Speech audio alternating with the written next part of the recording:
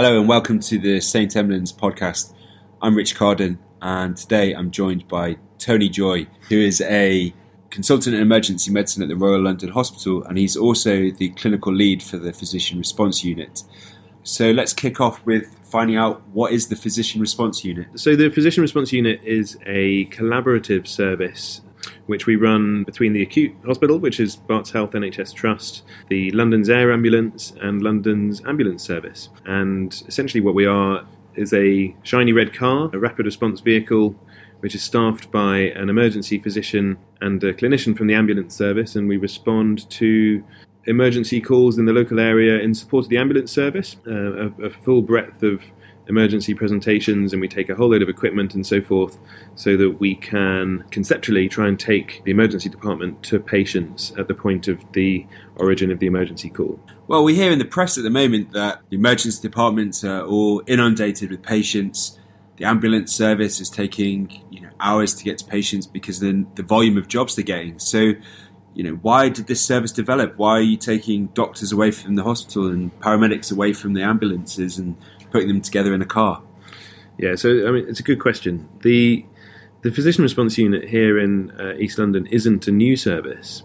It was set up in 2001 by some of the doctors that were leading the air ambulance operation, and They set it up in response to pressures at the time. This was in anticipation of the 4-hour emergency care standard that was being set up, and recognition that ambulance services and A&E departments were getting increasingly busy. And they set it up with I suppose, several benefits in mind. One, to help ambulance services respond to patients in a timely manner, and two, to take an emergency clinician or a pre-hospitalist to patients that were in fact very sick and benefited from having front-loaded care. And in turn they hoped to take a little bit of the pressure off the system, so the admission pathways, by managing more patients in the community. And the PRU went through several iterations over the last sort of 10 or 15 years, at times focusing particularly on critical care and at times focusing on different pathways and so forth. And in the last year we've redeveloped it and taken it to a 7-day-a-week, 12-hour-a-day model with a slightly different structure. Historically, the London's Air Ambulance model recruits fantastic trauma specialists, pre-hospitalists from all over the world, but I think providing care on the PRU was perhaps not their primary objective, and many of them were not emergency physicians, and many of them didn't know the local area. And what we've developed are some fellowships which enable senior emergency medical doctors to apply and work on the service, where they spend some of their time out in the community on the PRU and they spend some of their time in the emergency department. And that's really given us a new opportunity to help develop and embed and mature pathways which are completely focused on our local population, and it means we can maximise the services that are available locally, and it's really helping integrate services, not just in acute emergency services but community services, primary care services and other options for the ambulance service as well. So that sounds like a really impressive and interesting model. Clearly your aim is to improve patient experience within the North East London area. Have you got any data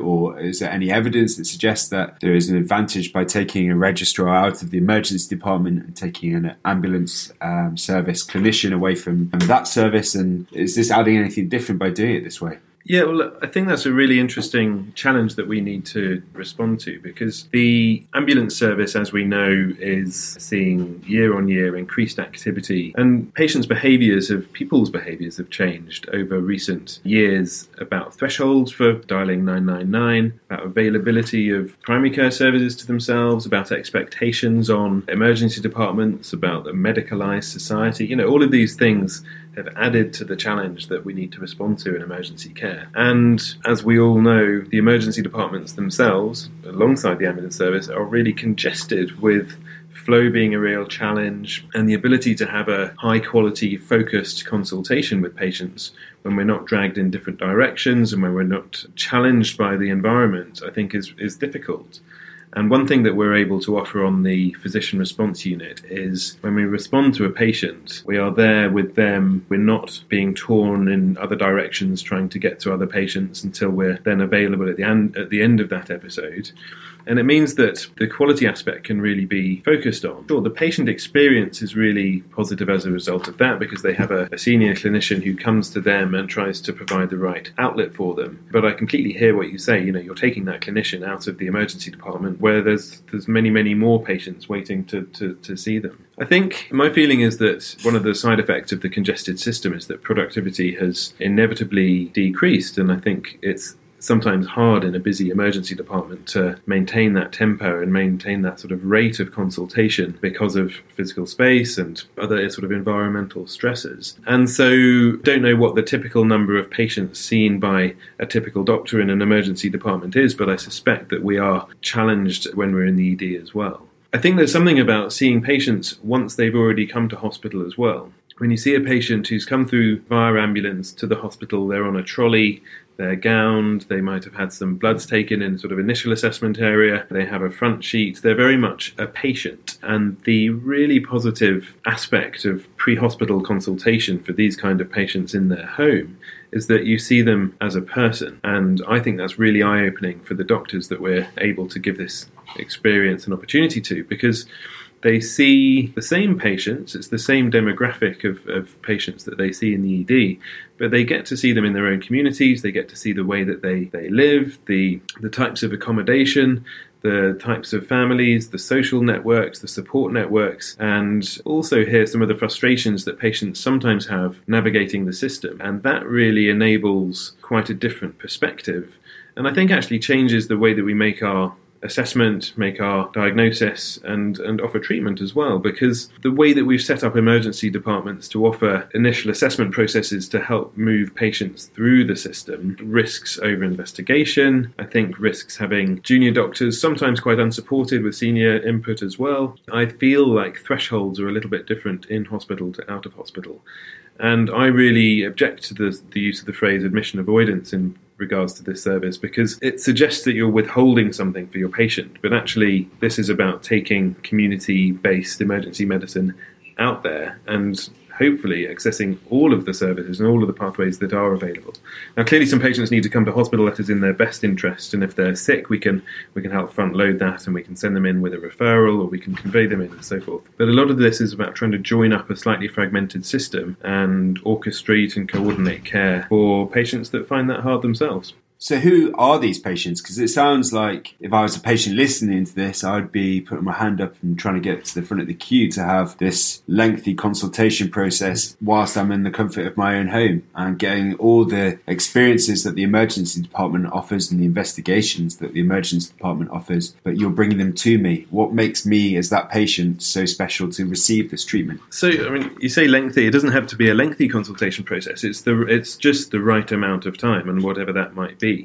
The patients that we see are myriad in their type of presentation. So about 15% of the workload is category 1. So in the new ambulance response program categories, these are often cardiac arrest patients. They're patients that need critical care interventions and so forth. Category 2 and category 3 are other emergency and urgent presentations, and that's probably the bulk of our workload. So it's what I would probably liken to the majors area in most emergency departments. They're patients with often very significant symptoms. They need a thorough assessment and they need often some investigation, but your undifferentiated collapses, your patients with acute severe headache, patients with vertigo, patients with abdominal pain and diarrhea and vomiting, and all of these common presentations that all of us that see patients across emergency care are used to seeing.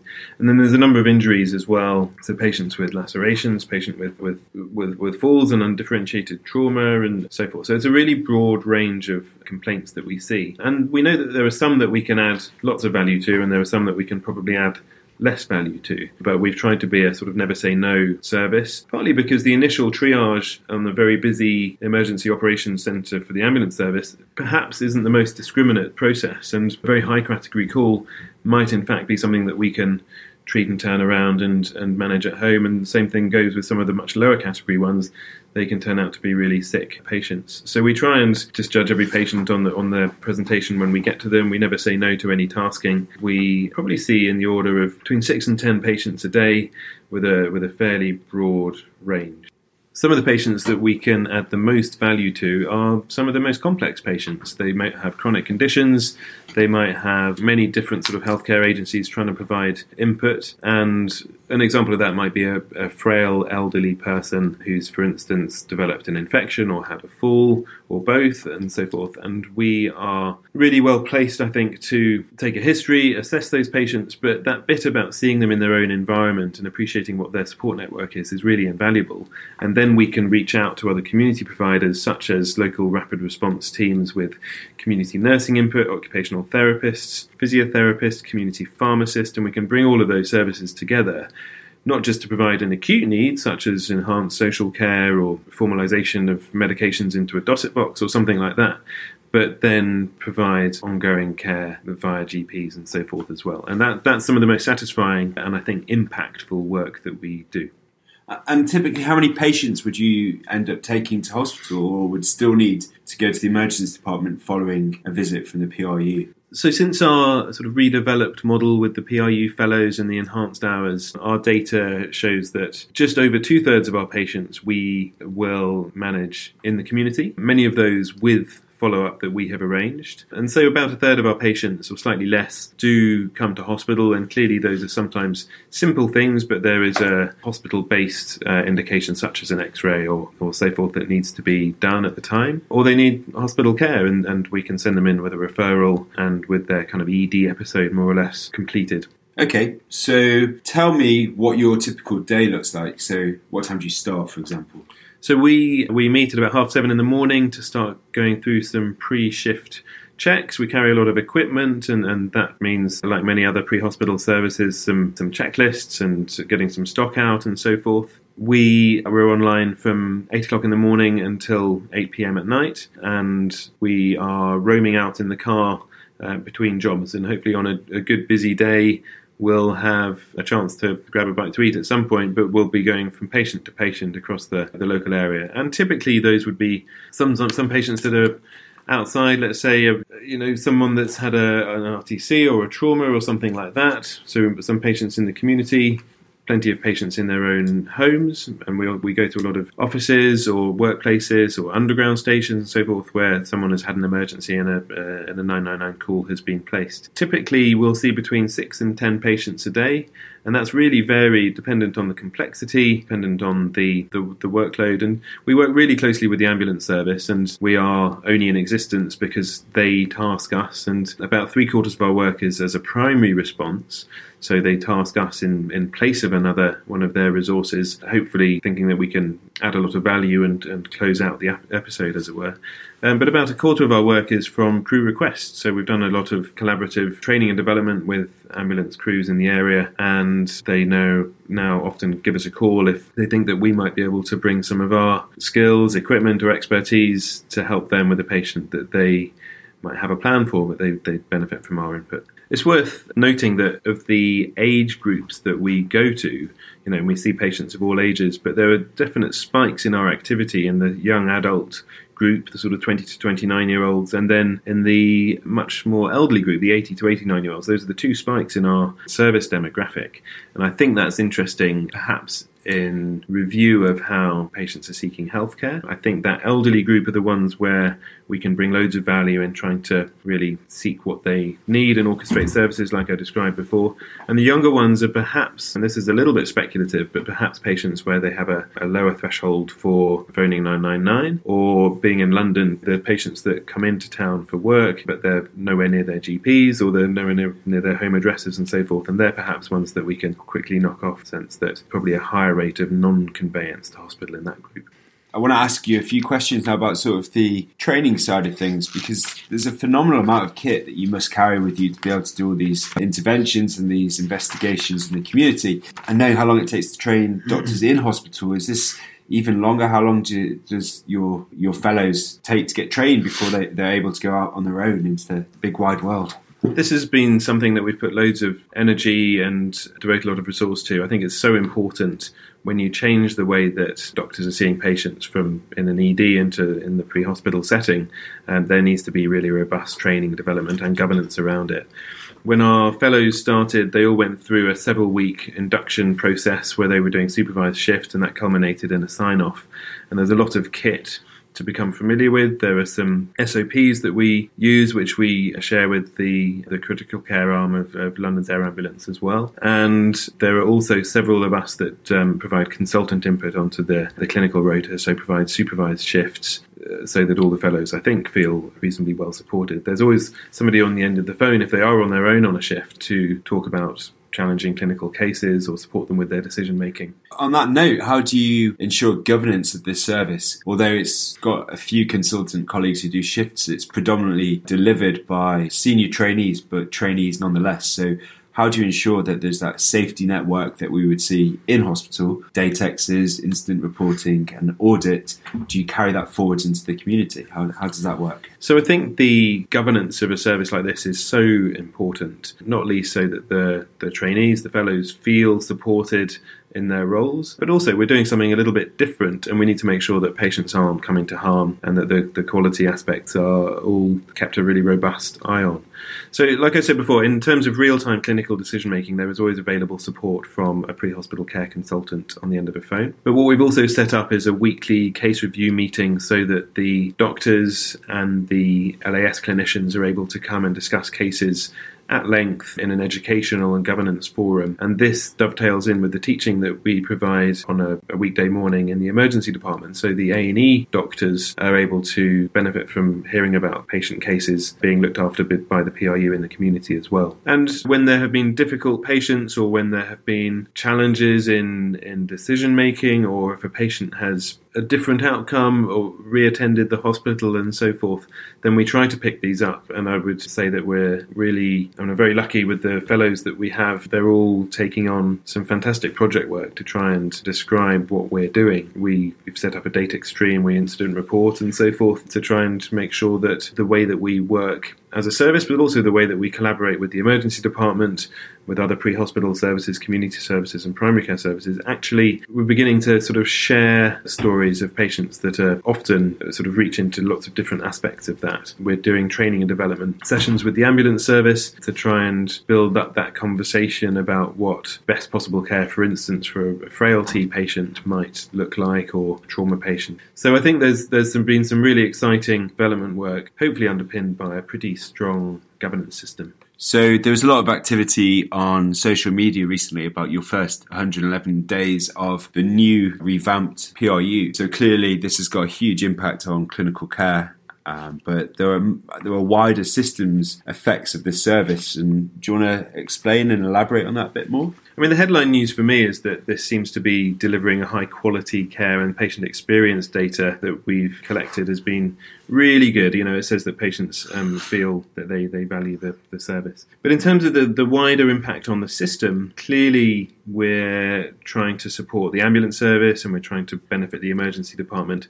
And I think really importantly, the admissions ward as well, because where we've managed to orchestrate care for patients that we think actually they would have been admitted to hospital, that's when we can make a really big impact for reducing the exit block and reducing the congestion that we all know contributes to the challenges across the whole sector. So in those sort of first 111 days, from our data, we think that we've saved in the order of 310, 320 ambulances, which, you know, there's an associated cost saving to the system with that. But I think moreover, these are the sort of the premium resource to an ambulance service, and they're in such high demand that I hope that has a significant benefit. Clearly, there's a number of patients that consequently avoid an emergency department encounter. But knowing the activity in the emergency departments in East London, we're not claiming to make a big statistically or clinically significant difference to that number. But when we're tasked to patients that we think would actually have got admitted to hospital, but we're able to improve their care by keeping them in the community, that's when I think we can make a really big system impact, like I've said, and we think we've saved in the order of 530 or 540 inpatient bed days, which clearly has got a significant cost saving associated with it as well. Moreover, I think it'll have a benefit to strain and congestion within the system. So the costs of the service in this time frame are outnumbered by the potential cost saving by a factor of about 4. Which to me feels very positive, and I think aligns with what we expect, because we know that the whole acute and emergency sector is under a lot of strain, and what we're trying to provide is some solutions to that. And it's really nice to see that when you focus on clinical care and patient experience, actually you can build in some productivity efficiencies as well.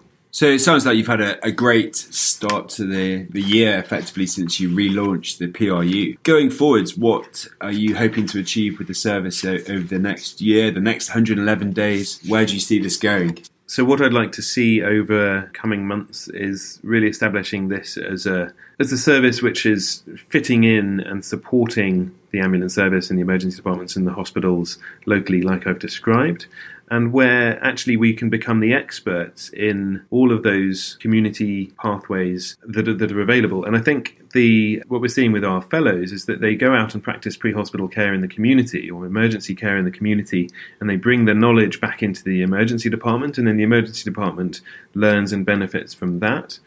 And similarly, the more experience they have in the ED about in-hospital care, they can take some of that knowledge back out into the community. So I think there's mutual benefits on both sides, and the more that this goes on, the more mature that becomes, and it's really building up a collaborative conversation between a lot of different sectors that are providing care ultimately for the same kinds of patients. So I know the PRU has been set up over a decade ago, but you've been really the main driver of this revamping of it over the last year. If you were to give any words of advice to anyone listening who around the country would want to set up a similar service, what would they be? We know that emergency care in the current climate is really hard, and we need to look for ways to make that more attractive for staff and better for patients. And I'm really proud that I think this model does deliver that. You know, the fellows are experiencing a lot of satisfaction in their roles, and patients are doing well as a result. And this whole service must be a really positive innovation with regards to the recruitment and retention of trainees in emergency medicine and even consultants. Is this a sustainable job as a part of a portfolio career going forwards? Well, I think it provides an exciting opportunity for trainees to do something a little bit different and to trying to understand their own patients, but in the community has been a real benefit from this model of working. So I think it's an attractive working routine. I think we've had a lot of interest, and I'm really pleased to see that. I think it's a nice role for doctors that are interested in pre-hospital care to gain experience in that kind of working, but in a really supported manner. And I think for other sort of allied health professionals, there's increasing interest in how we can all collaborate together. We know that working in emergency care is hard, and I think increasingly it's important to have other opportunities that can occupy some of our working time, which satisfy our interest and perhaps reduce the intensity associated with just doing the same thing all of the time. Yeah, I couldn't agree more. It sounds like something I'd be interested in doing in the future. And finally, I saw this thing flit into my inbox in my email the other day about the 250. Do you want to explain what that is and give an idea of how perhaps the PRU can add even more value than it clearly already is? The opportunity for the PRU or other services to really focus on going to patients where they can bring the most value, I suppose, is what underpins this bit of work that you describe. So with our hospital IT systems and department, we've tried to identify really high users of the whole trust, and we're creating a sort of register or cohort of patients, and when we've gone through those patients and worked out that it would be appropriate, we're going to set up a sort of flagging system so that if they phone 999, we can take the PRU to them and try to reduce or just try and provide the best care that we can for them in the community. And to give you an idea of potential impact, and I'm sure it's the same in many, many trusts around the country, we've got 224 patients who in the last 12 months just at this hospital have had over 1,300 conveyances to our emergency department, over 1,800 ED attendances in total, so some of which where they've walked in or self-presented, but over 10,500 inpatient bed days. And clearly some of these patients are going to be very complex, going to have really challenging medical problems, and some of them it won't be appropriate for the PRU to go to. But some of them where it's a case of managing complex conditions that need to be orchestrated and accessing the right care for them. I think even if we make just a small impact on that cohort, we'll see a wider system benefit. And moreover, to me, we'll see these patients benefiting from a slightly more focused approach. Well, I think I'm pretty sold on the idea of the PRU, and I think it's fairly obvious that it has the potential and is delivering a whole load of value to what's a really struggling emergency and acute care service at the moment. So thanks so much, Tony, for taking time and coming and explaining what you've been doing over the last year and how this is changing the way that we're practicing emergency medicine and taking it forward into the community. So thank you very much indeed for having me. And if people want to get in touch with you, are you happy for them to drop you a line? Or Yeah, absolutely. I mean, we've had a lot of interest, and you'll have been able to tell it's something that I feel pretty passionate about this as a way of improving care. So drop me a line, tonyjoy@nhs.net, if people are interested. Great. Thanks, Tony.